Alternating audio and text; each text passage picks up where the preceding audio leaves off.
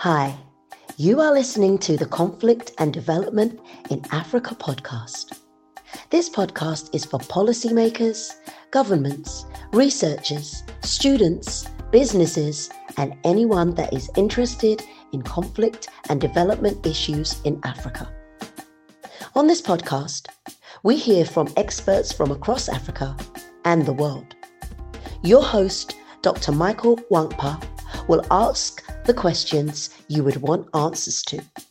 Michael Wankpa has an extensive experience spanning over a decade studying, researching, writing, and consulting on conflict and development issues in Africa.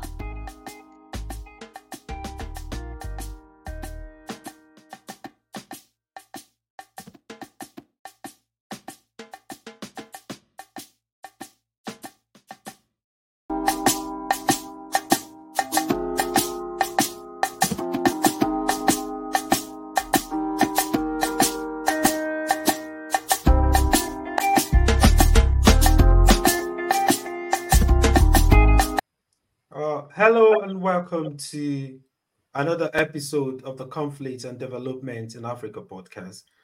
Today we are joined by an important guest to discuss the United States foreign policy in Africa. Our guest today is Manoela Borges. Manoela is a career diplomat with nearly 2 decades experience working with the U.S. Department of State.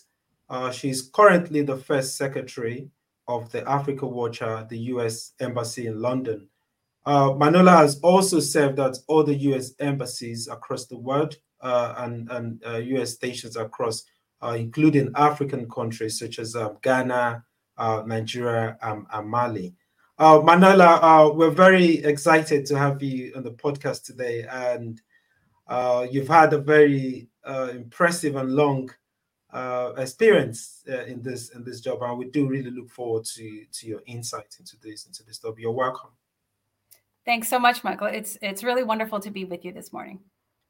Great, brilliant. So I'll just ask, over the last 20-something years since 9/11, we've seen U.S. embassy kind of like evolved over the years. So, but before we talk about this trajectory, I wanted to ask, what is the current U.S. policy in Africa in relation to development and security? Thanks, Michael. I think broadly, there's a recognition that in order to sustain security in Africa, in African states, you need to have open and democratic and prosperous states. We've seen that there's a clear link between democracy and security. So strong democracies are more stable, they're less prone to conflict, and they're also more resilient to malign influence. We've seen as well that democracies are able to leverage international partnerships. They're better positioned to attract investment and to improve outcomes for their citizenry. So whether that's in education, in health, in providing economic opportunity, and in other areas where citizens expect their governments to deliver for them.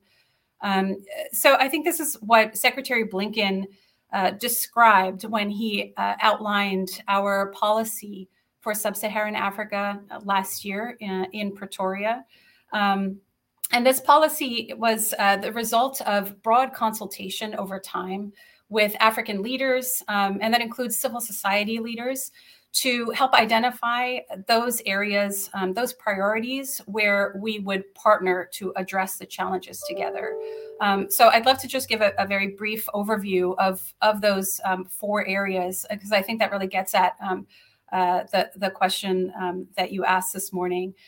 So the first is working with African partners to foster openness. And that means working with individuals, with communities, and with states to define their own paths, both domestically and in the international stage, And that includes defending the rules of the international system, and in some cases also, of course, modifying the international system to work better for African nations. This includes, providing pathway for ideas, for investment, and also increasing connectivity between communities and between states, which is, so critical to the global economy today. The second area is a recognition that democracies need to deliver for their people. And so that's where the U.S. Is partnering with states to do better on this. And I think it's a recognition as well from the U.S. perspective that there is no perfect democracy. The U.S. has plenty of challenges, as we have seen in recent years and continue to see today. So I think it's kind of a humble partnership to see where we can learn from one another, but also to invest in the areas that we know matter. The third area of our policy towards sub-Saharan Africa is working with African states to recover from the COVID pandemic, which is behind us in some ways, but not in others, and to continue to build economic growth. And this is where we, I think, really pull in, a number of longstanding U.S. programs toward on the continent, as well as new ones. So things like Feed the Future program, which has invested $11 billion to help build the capacity for food production on the continent, to build up agribusiness. New programs like President Biden and the G7's Partnership for Global Infrastructure and Investment, PGII. And this is aimed at mobilizing hundreds of billions of dollars for investment in infrastructure financing. Programs like the President's Emergency Plan for AIDS Relief, PEPFAR, which has invested $100 billion since it was created to build health capacity in Africa, and a lot of that has been to partners in African states. This program has saved 25 million lives. It's one of the most, I think, effective programs the U.S. has ever implemented, as well as continuing to engage the Young African Leaders Network, which now has 700,000 members and fosters, creativity and ingenuity to tackling future problems. And then the fourth and final piece of our policy towards sub-Saharan Africa is to help the clean energy transition. And this is a recognition that Africa is the most vulnerable region in the world to the effects of climate change. And so we're investing $3 billion, much of which goes to sub-Saharan Africa to adapt and shape this transition.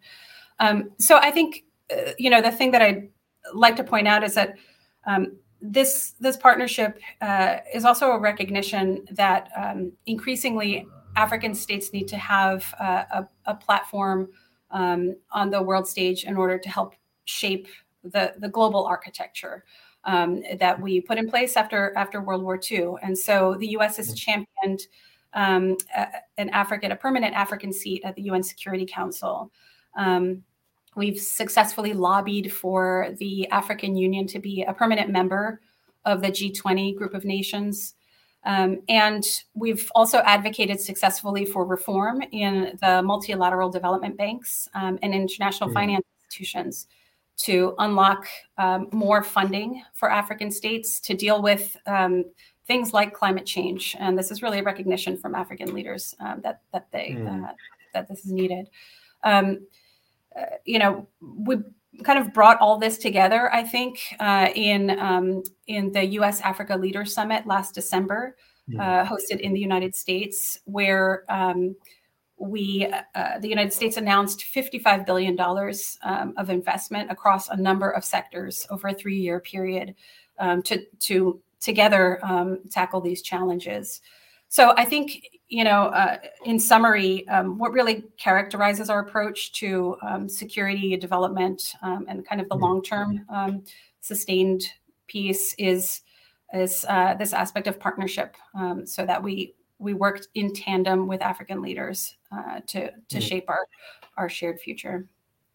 Oh, that's great. There's clearly a paradigmatic shift in this U.S. policy of the past till now. I think at the center of this current policy is partnership. That's the key word.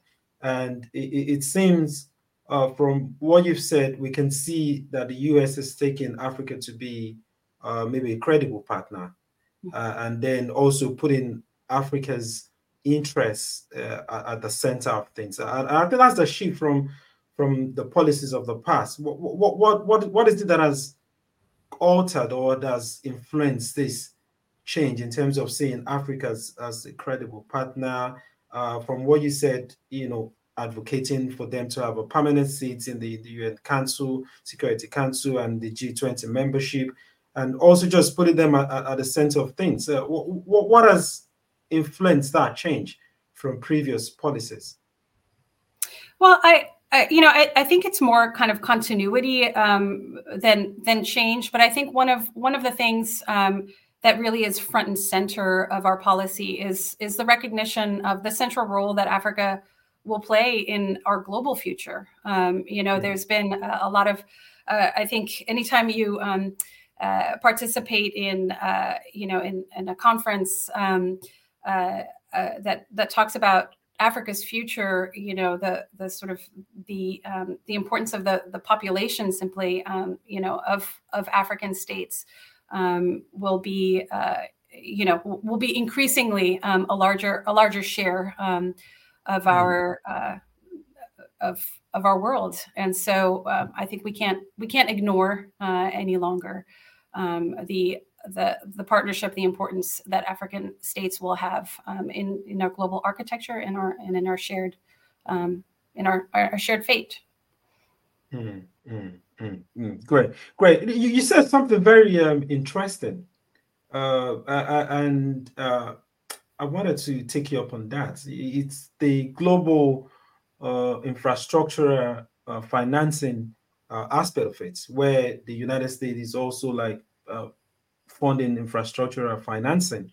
And in some people have, when I go to conferences and then they talk about when they compare the United States or generally the West approach, foreign aid approach in Africa and other places, compared to like China's approach, for instance, people always say in Africa they draw a distinction between a visible Chinese presence in terms of like maybe investment in infrastructure, or maybe it's the railway, airports, and then they compare it to traditional Western aids, and where you can really see those. But me hearing this from you now, it's quite interesting to hear that. It's quite intriguing. What is in that calculation? Are we looking at, is that feedback from what people have been saying in relation to what China is doing? Is that like, does that fit into that geopolitical, competition and rivalry? Is that where this is coming from? Well, I think where it's coming from is, I mentioned that our approach to our policy towards sub-Saharan Africa was a result of listening to African partners of what they need. And one of those areas is investment in infrastructure, that used to be something traditionally that, international partners invested in earlier decades. It has not been the case for some time, but it's still very much needed, particularly as you see kind of shifts in populations from being rural to urban centers to increasing populations. We need to invest in infrastructure. And so figuring out innovative ways to do this, Western governments oftentimes aren't well positioned to finance it entirely themselves. And so it's figuring out how can we work with the private sector on some creative approaches to attracting investment. And at the same time, and when we talk about infrastructure, it's not just laying railroads, or building roads, but it's also interconnectivity in terms of communication. How do we kind of increase that at the same time in order to really improve, build up markets for certain things and strengthen and build economies.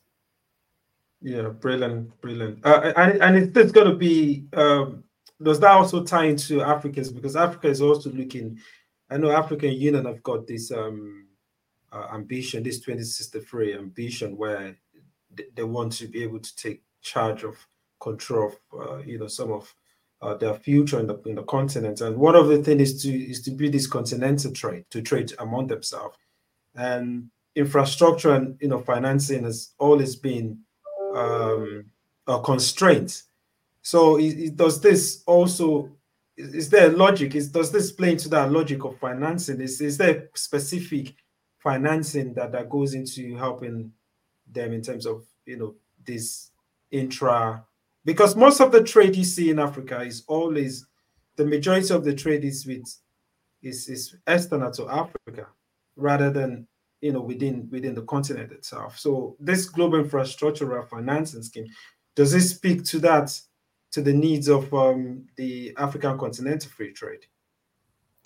Yeah, I mean, I think broadly, ideally we would get to a point where there is freer trade, removal of barriers between the states in Africa, for maximizing trade and the movement of goods and people. We very much support the African continental, free trade area, and our missions around the continent have long worked to partner with African countries to improve phytosanitary standards, to break down, barriers to trade. So I think we very much leverage that existing support and investment that we've done as we look at these new and innovative approaches as well to build out infrastructure going forward.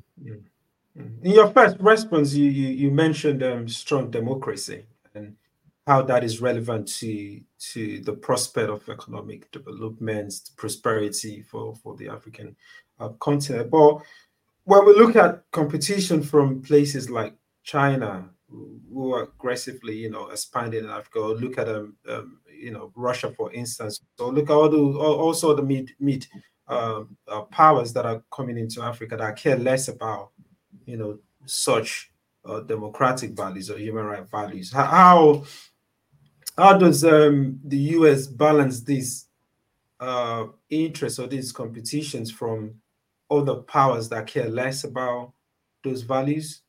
Does the US necessarily have to compromise in promoting those values, or how are they able to balance this dynamics? Yeah, I mean, I think as Secretary Blinken has said a number of times, that it's every nation is free to choose with whom it partners.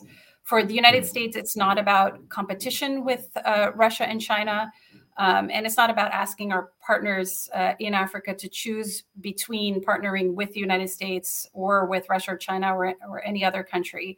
Our view is that where relationships are beneficial, where they contribute to prosperity for the country, where they build democratic institutions, where you have the ability to develop ways to solve shared challenges, that's the ideal. We know that the best outcomes for people anywhere is when governments are receptive to their needs and responsive to their voices. You asked specifically about human rights, and I'd say that no one benefits when human rights, respect for human rights, is ignored. We just have to look at the Sahel and maybe Mali specifically, where Russian paramilitary groups have been active, including Wagner. The number of deaths has increased significantly, as have the number of internally displaced persons, of refugees. And ultimately, if we're talking about security, this is bad for security. Where one thing that we've seen is that where Wagner is active, as Secretary Blinken has said, whenever we've seen them deploy, countries find themselves weaker, poorer, more insecure, and less independent. And this is clear in Mali. So, I think what I'd say is that the values of democracy and human rights are shared by African states and African citizens. They're not Western values. They're universal values.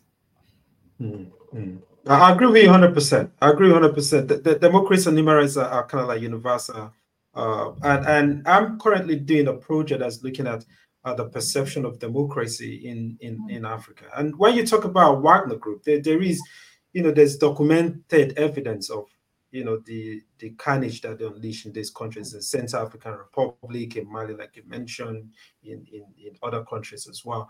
But then again, do you not think, or do you think the West should maybe inadvertently or directly should take part of the blame? Because then you see, where traditionally the Western states, led by the US, whether in the Sahel, where you've got counterterrorism partnership with countries in the Sahel for years. And then you've seen where people feel like over the years, they've been unable to defeat insurgency in this place. And that has created incentive for rogue states or states such as Russia and Wagner Group to come in and then capitalize on it and say, listen, these guys are not, they've not done this in Texas. If anything, insecurity has increased. And then to use that kind of like narrative to, to create disinformation and then take over situations in those places. So how do you think, or what level of responsibility should the West and the US take in creating those kind of like situations where states such as Russia and rogue groups such as Wagner Group is taken advantage of? Well, you mentioned kind of a approach to counterterrorism assistance, security assistance in the past. I think one of the things that we've done, as we've looked at the way that we have provided security assistance after after 9/11, for example, is a recognition that the investments that we provide in security, they, whether those be training of security forces, exchanges, everything that we do to increase the capacity of security forces to address the threats of terrorism, those investments need to be matched by significant and meaningful investments in all of the institutions that underpin democracy and promote resilience. And so the broader lesson that we've drawn is that when we overinvest in security and don't pay enough attention to governance and economic development, we can't sustain even the security gains that we may have experienced in the short term. So we certainly see this in the Sahel. So one approach kind of that we've taken as we've looked back at the way we've done security assistance is to kind of think about how we can do prevention a little bit better, and how we can bring the sort of the comprehensive tools of the U.S. government to bear on the work that we do in partnership with African states.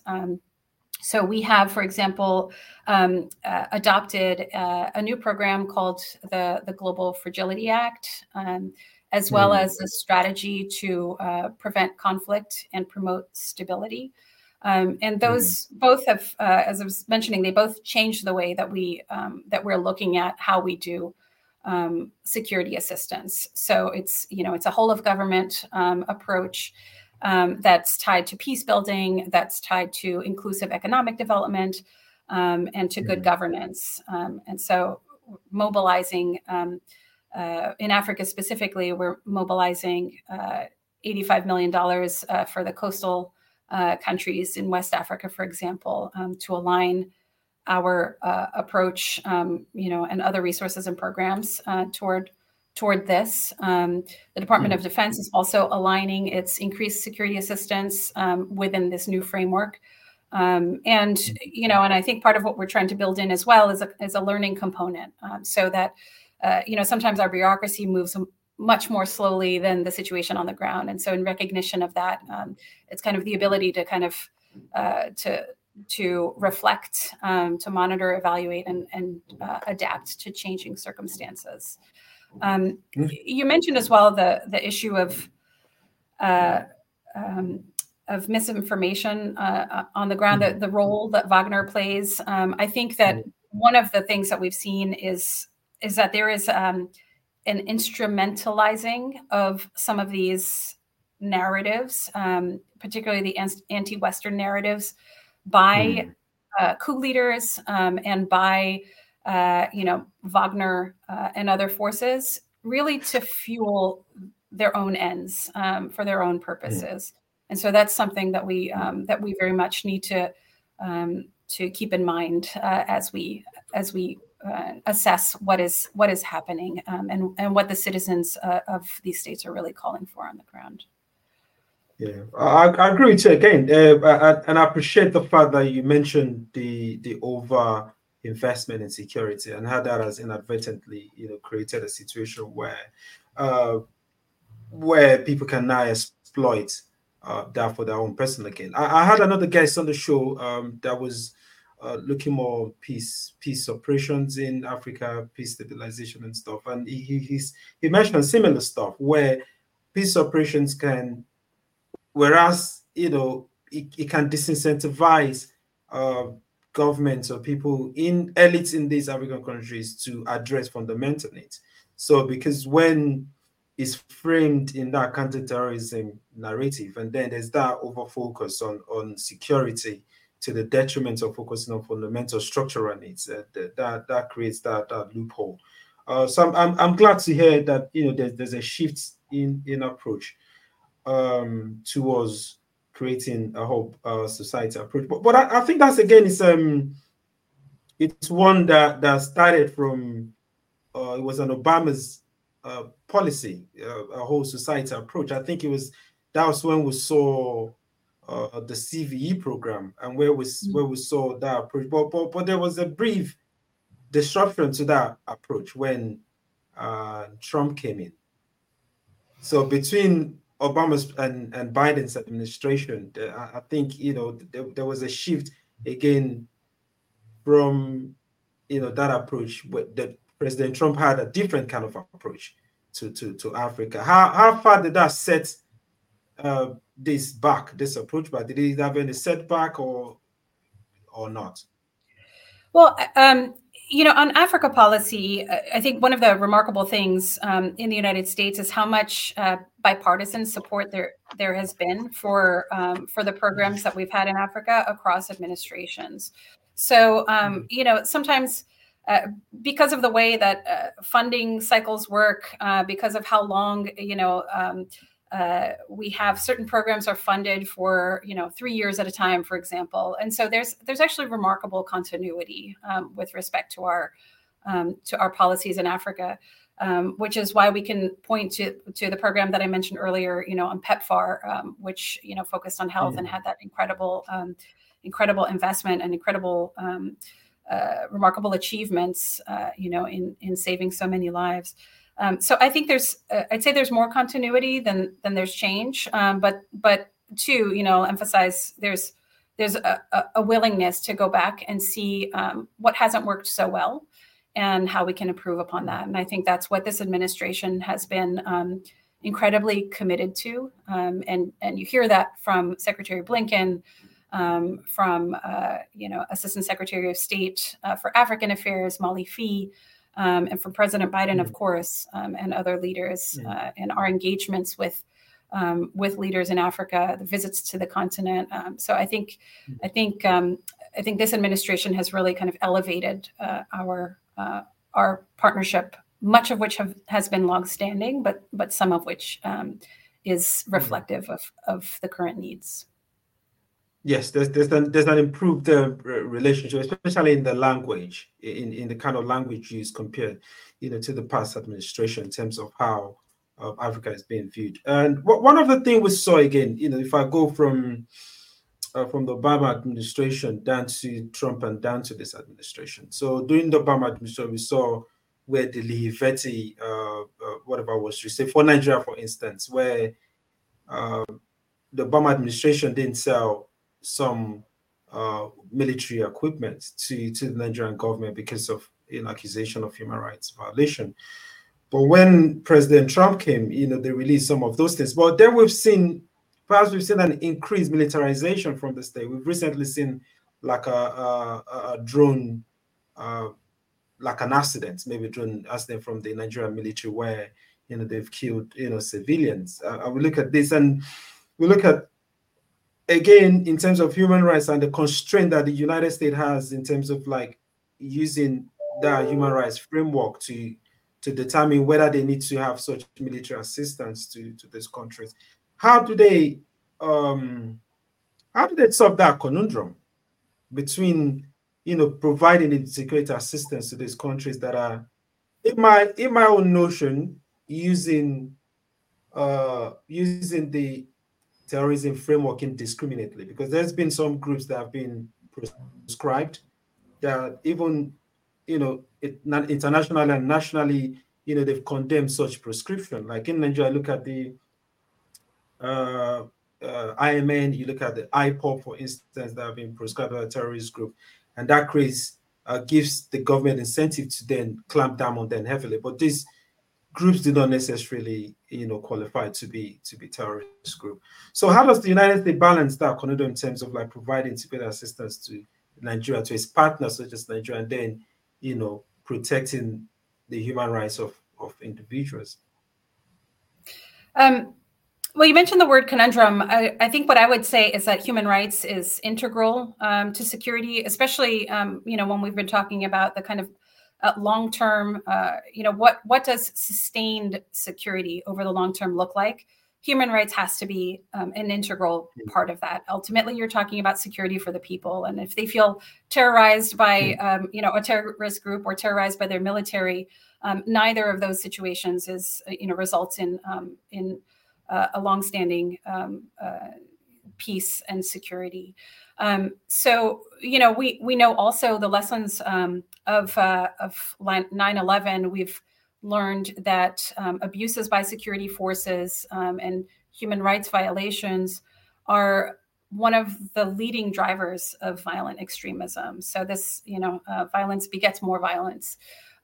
So as the United States looks toward partners to provide security assistance, as we engage in working with security forces to secure their borders and to address the violent insurgencies they might be facing, at the center of that is really an emphasis on human rights, on professionalization of security forces, and also of civilian control of the military. So this is part and parcel of all of the training that we do to security forces on the ground. And that's where we can only do this if we have states that are committed toward democratic governance. So, in the places where we've seen military coups, in West Africa and the Sahel, Mali, Niger, Burkina Faso, we have suspended, both as a matter of policy and as a matter of law, the security assistance that we provide to the government. We've also suspended other forms of assistance that benefit the government directly, because this is not in keeping with our values, and frankly, on a pragmatic level, it's not building the sustainable peace and security that we're talking about. So, for example, following the coup in Niger in July, we suspended about $140 million worth of security assistance. We also suspended more than $300 million in a Millennium Challenge Corporation compact with the country. If we turn to Burkina Faso, where there's huge security and human rights crisis, we are urging the Burkina Faso forces to adopt an approach security that that centers civilian institutions, so the police, for example. You know, and the rationale here being that if we adopt a very militarized approach, as we see in Mali, it's bound to fail over the long term. So, you know, it all comes back to the sort of the comprehensive approach to security that we've been discussing today. Okay, that's quite interesting. Before I come to the last question, even though we're talking about,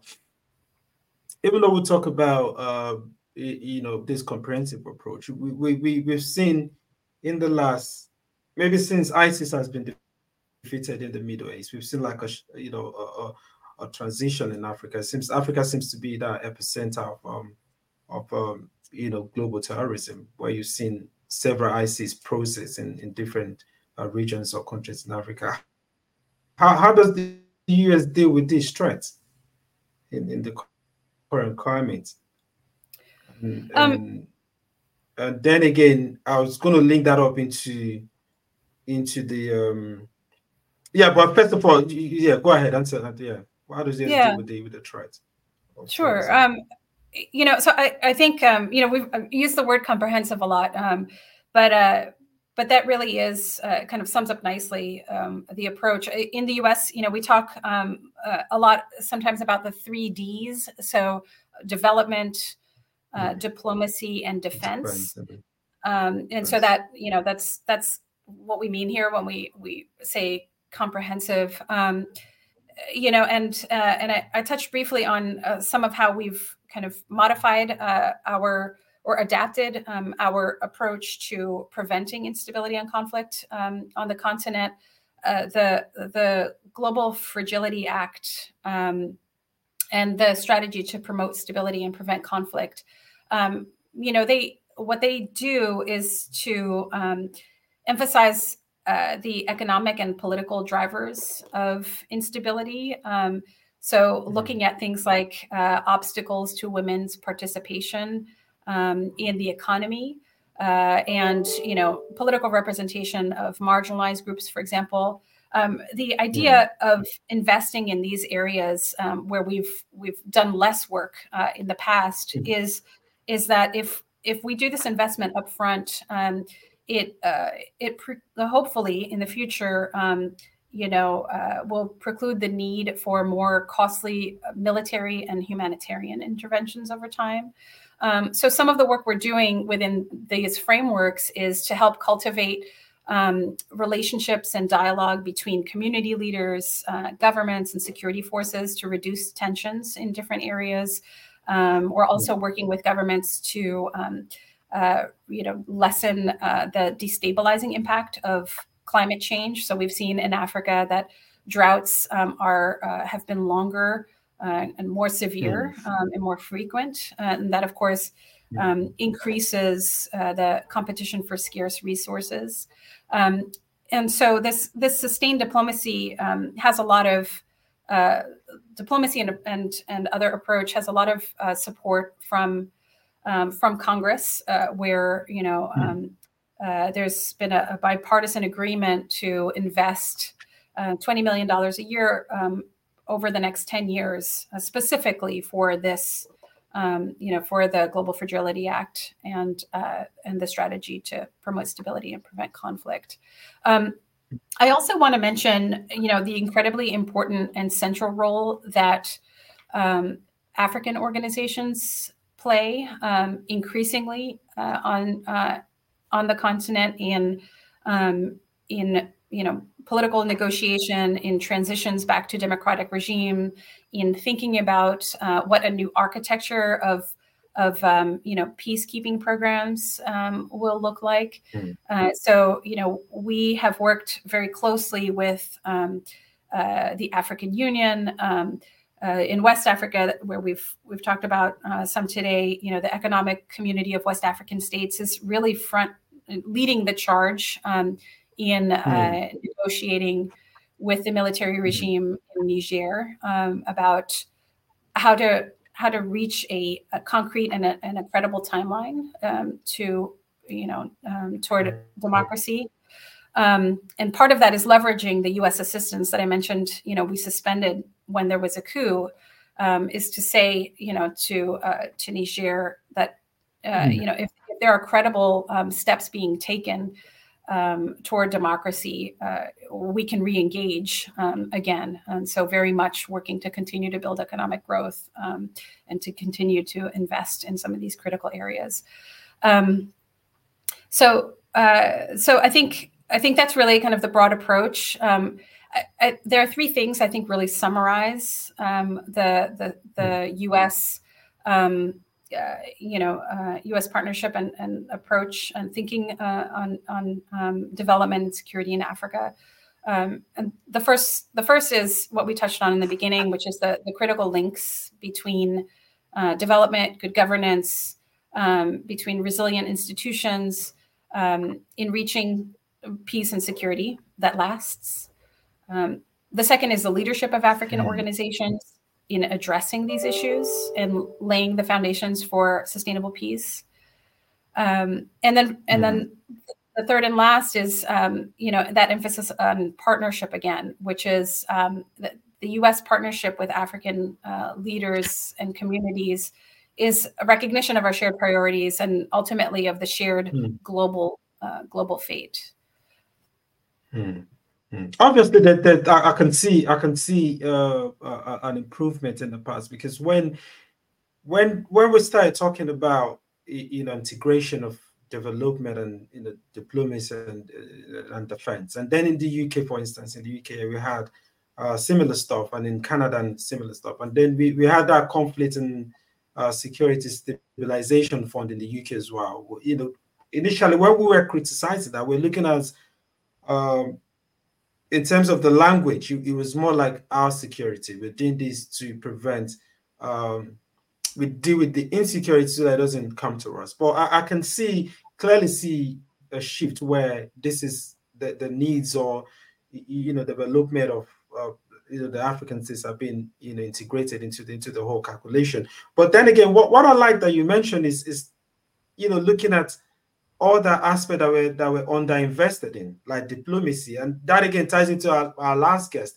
He talked about, when he was comparing diplomacy and peace operation, he said peace operation is just to create should be just one of the options. The diplomacy is actually the key thing to be able to negotiate, have negotiated settlements, have diplomats going in there to do the actual work. That peace operation sometimes is very necessary to create a short-term stability where you can then invest development and all those things. And me hearing you say this, it shows me that I think we're thinking in the right direction and going towards the right direction to how to solve these issues. But I will come to the last questions. I will not delay you further.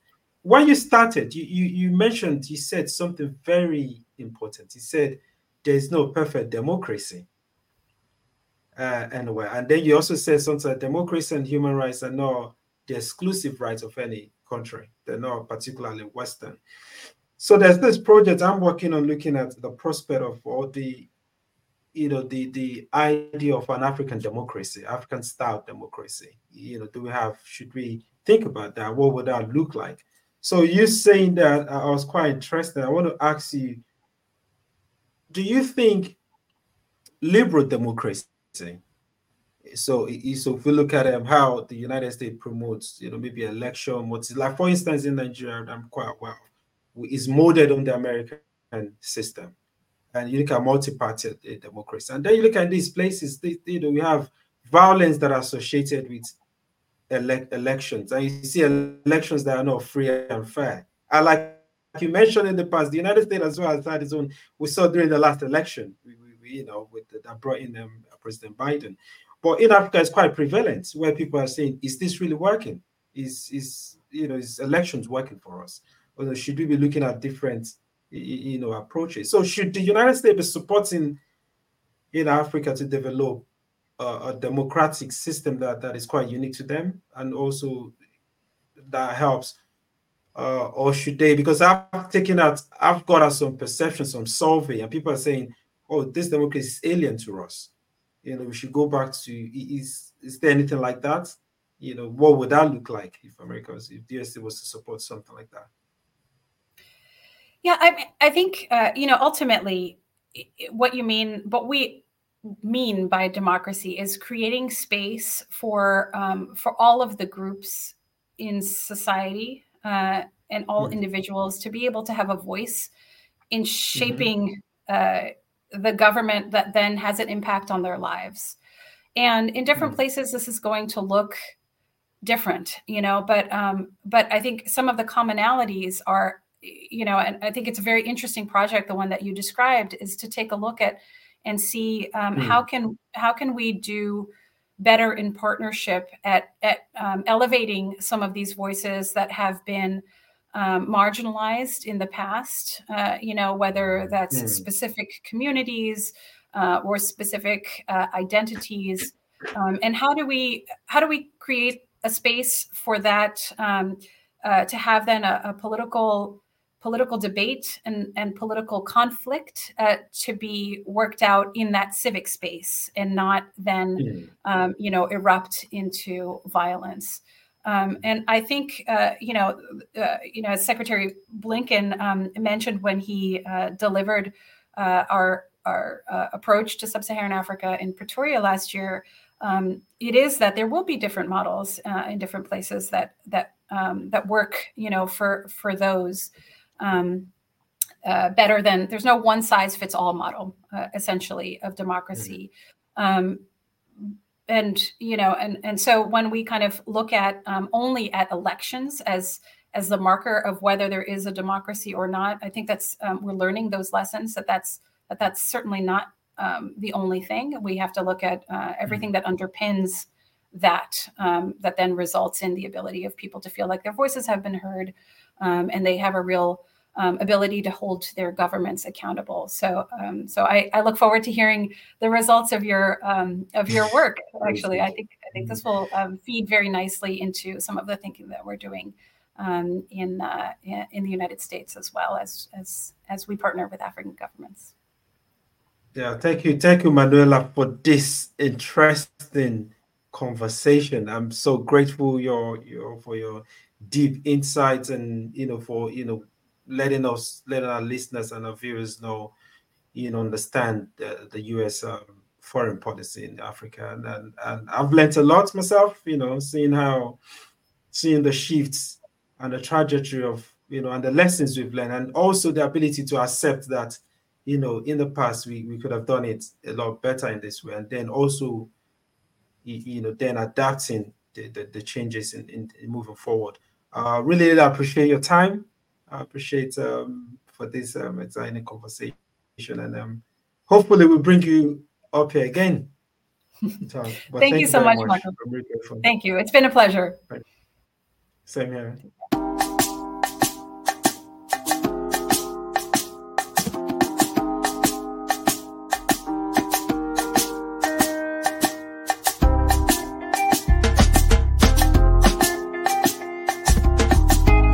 Yeah, thank you once again for tuning in to today's episode with myself, your host, and Dr. Manoela Borges, who has provided us with a very deep insight into U.S. foreign policy in Africa. I hope you enjoyed this episode. Stay tuned for the next episode. Bye for now.